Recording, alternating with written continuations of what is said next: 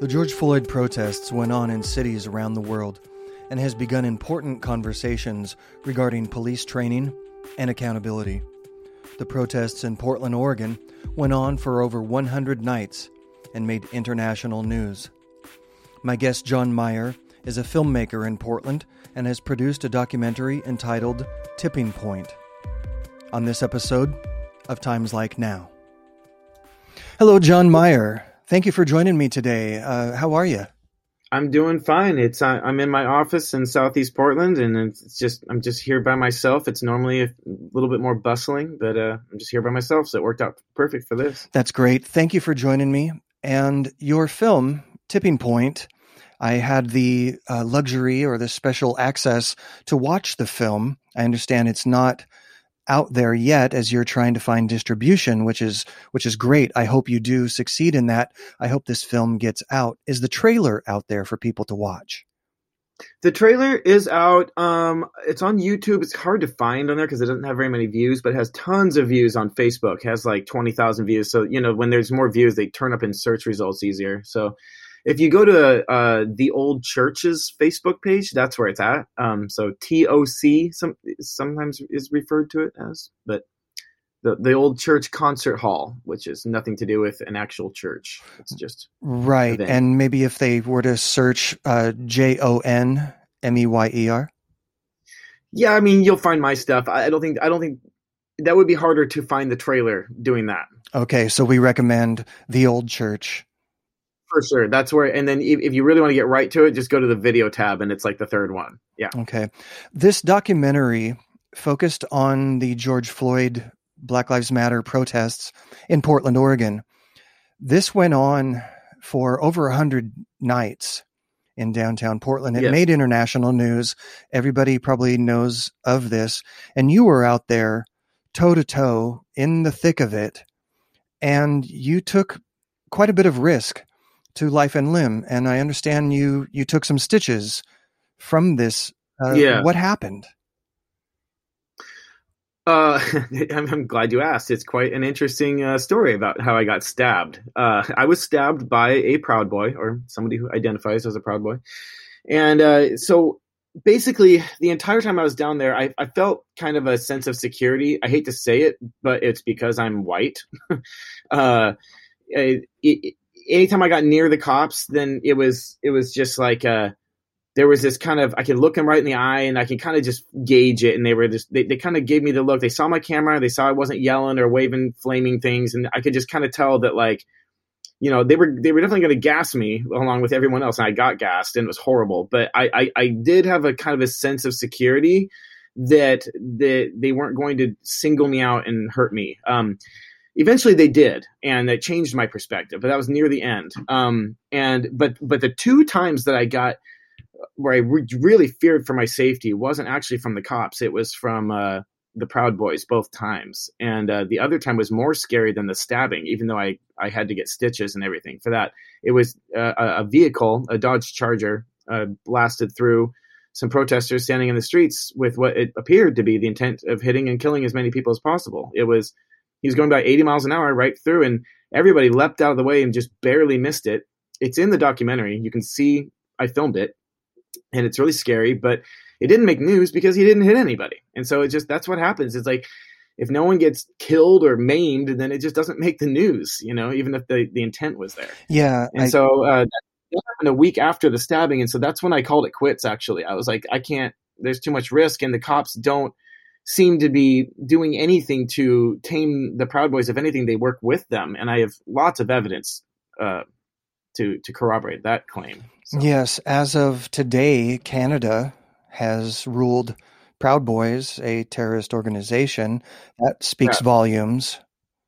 Oh, before we continue, I didn't even tell you the most important part of that story. Sorry, I got sidetracked. When I got stabbed, it was I blame the police for that, actually, not the person who stabbed me, because they showed up as a mob. I feel like I got caught in the melee. Like, I wasn't singled out. I think I was just on the wrong side of the line, And to me, it's like, this was broad daylight. It was day about 80 or so of the sustained protests, where every single night We clashed hard with the police, and they made lots of arrests and tear gassed and all sorts of stuff. You can see it all in the doc, and I'm sure you saw it in the news. And that was 100% of the days were like that. There wasn't a single day off where the cops didn't have some sort of violent interaction with the protesters. Then the Proud Boys show up in a group of about 200 to 300 of them. And it was the one time that the cops didn't show up. And they were actually there. They were on the other side of the parking garage, hiding, basically, in a big, large group of them. And they actually came out of hiding and tear gassed everybody after, like a minute after all the Proud Boys left, after they were there for about 3 hours and brawling and breaking windows and slashing tires. I mean, it was crazy. Breaking arms, breaking hands. People got really injured there. It was obvious they were there for a brawl. They showed up with weapons and loaded guns. They were pointing at people. They had shields which indicates, they want to fight, but their shields had screws pointing outward. So they were weapons. They weren't just defensive. Anyway, I blame the cops, because why didn't the cops come in and stop the first actual riot of the entire protest? Because everything else they deemed a riot every day leading up to that wasn't a riot. No one was rioting. They were protesting, and maybe loudly, but they weren't rioting. I mean, it depends on how you define rioting, but to me, it's a brawl and breaking windows and breaking and slashing tires. That's a riot. And that's what was happening. And so they didn't show up. And lo and behold, it blew up and people got limbs broken and I got stabbed. And yeah. Yes, the whole thing is a cluster and went down very, very wrong. Of course, things were at a point where there were a few hundred people, and then till the federal agents came in, and the crowd immediately ballooned to 2,000 plus people. It was quoted low end 10,000, high end 20,000 for the Saturday night that after the feds moved in. That was the biggest night of the whole summer. Yeah, there was many thousands around that whole week, but there was a Saturday night specifically when Ted Wheeler went down there and talked, and that's when the crowds drew as possibly as much as 20,000, low end to 10,000. Ted Wheeler being the mayor of Portland, Oregon. Of course. This made international news. This was a big deal. It went on, and in your documentary, I note a conflict between the Black Lives Matter protesters, the people who were there to make their point heard about George Floyd. And then there was another faction that seems to be just there to break windows and cause trouble and cause chaos and anarchy. And that always seems to be the incident. Now, Portland has an old history of being against those with Confederate flags or those with Nazi flags. They will always come down to meet those people. Your video does a fine job of showing the contrast between the two groups. One group is very clearly saying we're here to make a point. I don't know if I did a good enough job on that, so thank you. I'm sorry, say that again. I said I didn't know if I did a good enough job on that. That was hard to do, so thank you for noticing. No, I think it is hard because in your documentary, you just let the people speak. You're not in this at all. And I like those kinds of documentaries that just lets the story unfold and lets the tale be told. And this, I think, did a great job. And that was, in fact, there's a clip that from that really stands out to me. One of the people on the street brings this up to a camera person, and I wanted to play that, if that's all right. Yeah, please do. Yeah. You said whenever this ends. Right. How do you think this is? You would have to go ask the people throwing mortars. We're not doing that. We never know what's gonna go down. So if you want to know when that's gonna end, you'll have to go ask them. I will literally go tell them, how is this for our cause? How is this helping our cause? Oh, because Black Lives Matter. But why does Black Lives matter to you? We don't have the right to be shooting off fireworks at federal buildings. That's not a right that we were given. So that is diminishing our message by doing things like that. Now it's kind of just turned into this police versus people. I don't even call it Black Lives Matter anymore. It's just the police versus people. What is the end goal? And are we making any progress? Or is just this night after night after night and we know what's going to happen? it doesn't feel productive or useful for me anymore to be going out every day and just watching the police be brutal. Some very powerful quotes. Some of the people that you interview in this documentary, the activists, Mike Crenshaw, as well as his name comes to mind as a Portland entertainer and activist for many, many years. I was very impressed with the behind the scenes. The street stuff is amazing and dramatic and frightening. But the interviews you do later on with folks, the fella, forgive me his name, that was attacked on the Max train and was stabbed. Micah Fletcher, a very eloquent speaker, very well spoken. I was very impressed with a lot of content that these folks have to say. The message is clear. The message is important, and I hope this documentary gets out. Yeah, Mike Crenshaw, I could have made the whole documentary with just him narrating, and I even considered it because he was so good. His interview was so powerful, and there was so much stuff we couldn't get into just for time sake. So much so that I run a music documentary series called Contrast with a K, and that's what I was doing before and now after the tipping point. And I think I'm going to approach Mike. I haven't talked to him yet, but I'm going to approach Mike and see if he would let me cover him for one of my 10-minute episodes of that, just because I need to get more of his info out. He's just such an awesome resource. He was raised in Minneapolis, and so he knew about and was victims of the racist policing in Minneapolis before he moved to Portland. So he had a lot of really interesting takes. Now, the folks who were down there organizing with medical, with food, they were just serving food. They were just trying to take care of the rubber bullets. And I use that word because they're not rubber bullets. That makes it sound so peaceful and like airsoft or something. It's not rubber bullets. The one fellow who was hit square in the face, that did make news. He was standing in the crowd and was hit square in the face from was that a federal agent or was that a Portland police officer? It was a federal agent. Yeah, he was standing in front of the federal building. He got shot, and it's my belief, and you won't hear this anywhere else just because this is my own theory. It's my belief that the federal agent was trying to make him look stupid by shooting the what's it called? The stereo he was holding above his head. And I think he was trying to break that. I'm not trying to excuse the Fed's behavior. I just can't fathom someone aiming for someone's skull like that. Like, that just doesn't enter the realm of possibility for me, because I just, it's so hard to, because he was not, you see, there's video of it. He was clearly not approaching them, or he was a safe distance away. He wasn't on their property.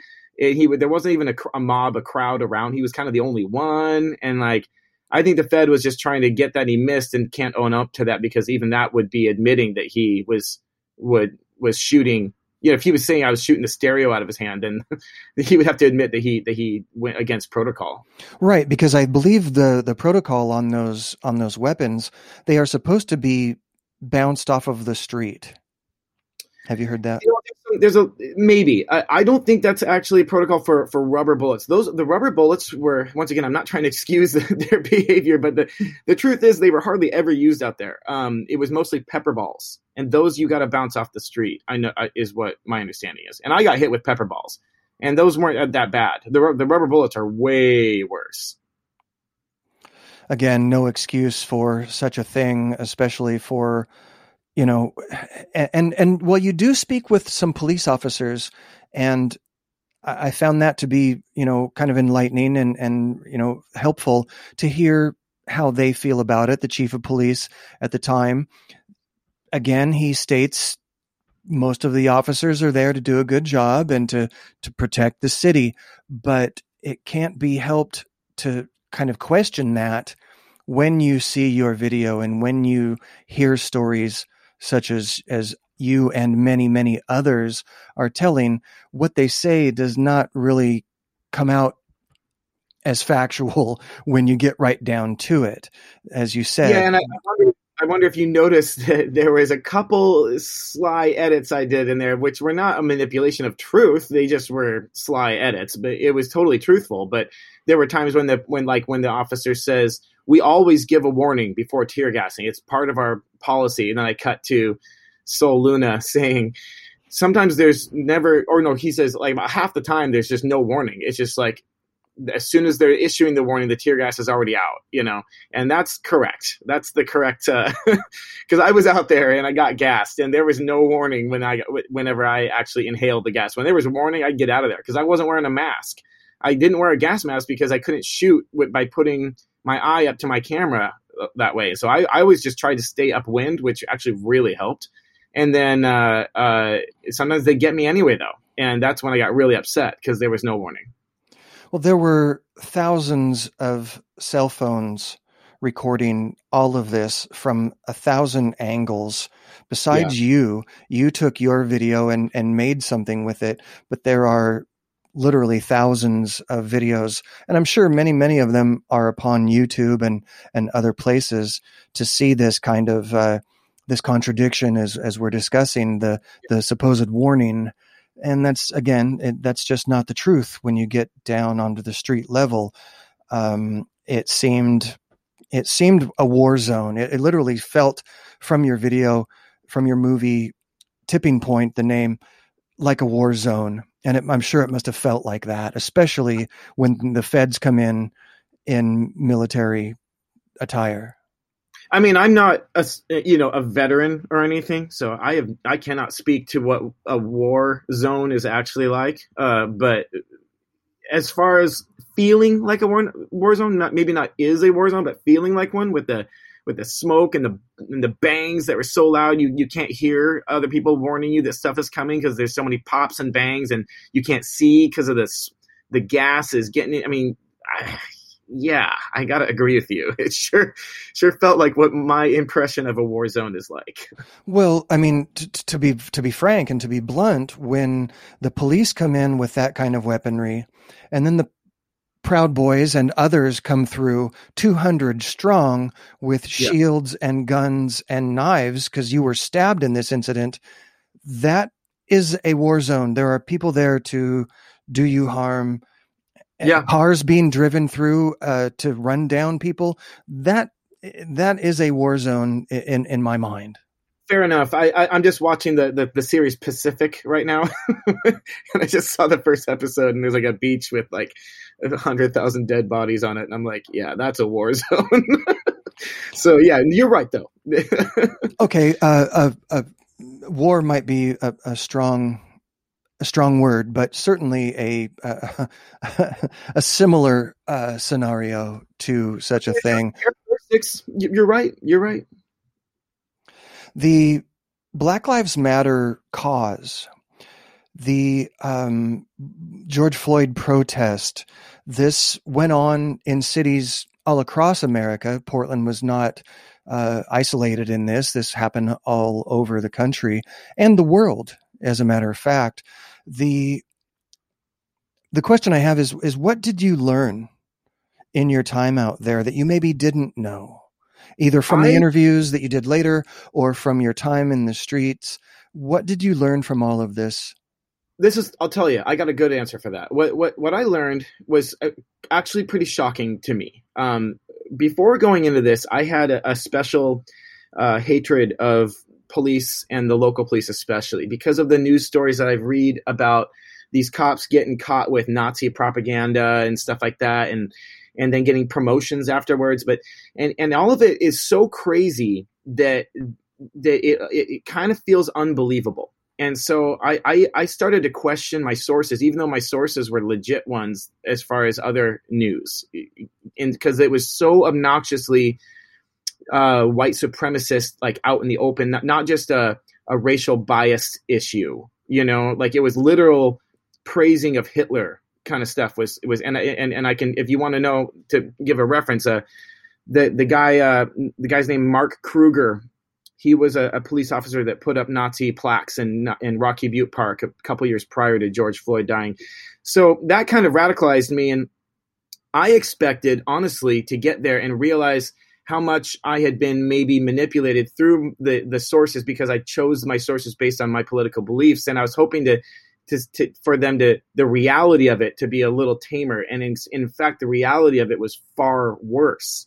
In fact, that Mark Kruger guy who outed himself as a Nazi proudly, ended up being the most paid overtime collector officer of the whole protest for the whole summer. He was the front and center, the lead of the whole thing.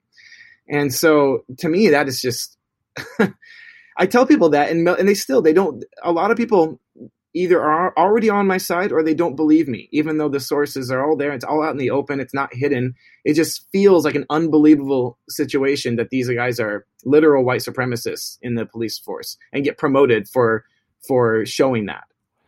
The FBI did a report in, I think 1998, that this was something to be on the lookout for, that these kinds of groups were infiltrating the military and the police around the United States. So it's not new. Well, they didn't infiltrate. They created. Portland was founded by white supremacists, and then we slowly became more liberal till we were extremely liberal. But the police force never got overhauled. It never got rooted out. In fact, they just got sick of living here. So now 80% of the cops, you'll see this in the doc, 80% of the cops in Portland don't live here. So it's not their community to protect. And they just keep hiring their cousins and their brothers or whatever. That's my guess. I don't know that for a fact. But I'm guessing somehow they've maintained their status of white supremacy since their inception, which wasn't that long ago. Less than 100 years ago, black people weren't allowed to buy property in Oregon. That was the only state in the union that was like that at the time. So we're right now, and the doc highlights this, is that we need to reckon with our past in Oregon, with that we were the haven for racists who were too racist for the South. They moved out here once they couldn't have slaves anymore, and they built Oregon, not Seattle and San Francisco and the other West Coast towns. I'm sure they had their own issues, but Oregon was specifically the racists' haven, the white supremacist haven. And we just point to me in history when the police got overhauled from that situation. It never happened. And so we're stuck with it. It is a disheartening situation, and I hope something comes from this and something changes soon. What are your plans for the documentary? I mean, are you going to do festivals? Is it going to be out where people might see it? So we did have a pre-screening already, and 20,000 people watched it for 2 days because we advertised it in the Willamette Weekly. Actually, we didn't advertise. The Willamette Weekly came to us. They got caught wind of it because of the trailer. It was real nice to have them come to me because I've been trying to get them to play my music videos and whatever for years, and they never respond. And so when they emailed me saying, "Hey, can we write up on this?" It was awesome. But the actual release, I can't really comment on that. I am the director and the editor and the cameraman, but I got a couple others on my team that are handling that end of it. And I'm just not, I intentionally try to stay out of it because it stresses me out, and I feel powerless in that realm because it's just not my thing, getting distribution and all that. So I have a producer that's on it.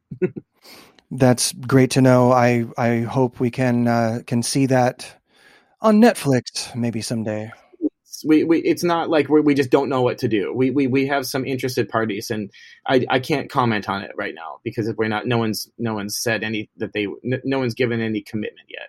Of course, you can't release that kind of information at this point, but you are trying. Is my point? You're trying to get it out there where a larger audience could see this. Yeah, it's looking bright right now. I want to play another clip. This is another 30 seconds that really stands out in my mind as an important part of what your movie is saying here. Let's play that. Okay. The real things that a revolution needs, that are important, or an uprising, whatever you want to call it, is it needs space and it needs resources. It needs food and buildings and time and a little money. But it also needs philosophers and artists. It needs people that can imagine a new world and that can find rational very easy, not easy to explain, but explainable, tangible solutions that can be used in everyday life. This story has such a impact upon this country right now. This is kind of as the movie is called, Tipping Point. It really feels like this 100+ days in Portland was a tipping point. I think it was an appropriate title for your film. And I want to commend you for doing it, for taking the shot that you took. And I hope it gets out where people can see it. Again, where can people see the trailer? It's unfortunately the easiest way right now is to get on Facebook and go to the Old Church Concert Hall's page, and then check under the video tabs, or just scroll down and you'll see it. Okay. What else have you been doing in film production? You do music videos. Yeah, music videos are kind of my bread and butter for my business. I do about one a month or so, but what I'd really like to plug right now is actually a show called Contrast with a K, and just one second here. Yeah, I'm recording here. My office just got some people coming here. All right, it's an all black and white documentary series where I make like these 10-minute episodes. And that's straight from me. Like, that's no one's hiring me to do that. I just realized that in my line of work, I'm surrounded by some incredibly talented people that don't necessarily get the kind of coverage that they deserve. And so, it's like a really moody, half music video, half informative, kind of almost spiritual themed take on musicians and why they write their music. And you can get that. You can find that at contrastdocs.com. Contrast with a K. That sounds very interesting. I'll be sure to look that up. Thank you so much. The movie is called Tipping Point. The trailer is out there. If you look up Facebook, The Old Church, and Jon Meyer, director, filmmaker, and protest warrior out there on the streets in Portland, taking one for the team. I really do appreciate your time, Jon. Thank you so much. Oh, thank you. It was a pleasure. We'll be looking forward to seeing this documentary wherever it may be when it does get out there. I hope you let me know so I can plug this and get this out to the folks. Yeah, I will. Thank you again. All right. Past episodes of Times Like Now can be found wherever you get your programs. Special thank you to the letter J, Cody Robertson, for original music. My name is Trevor Collins. I can be reached Trevor@timeslikenow.com.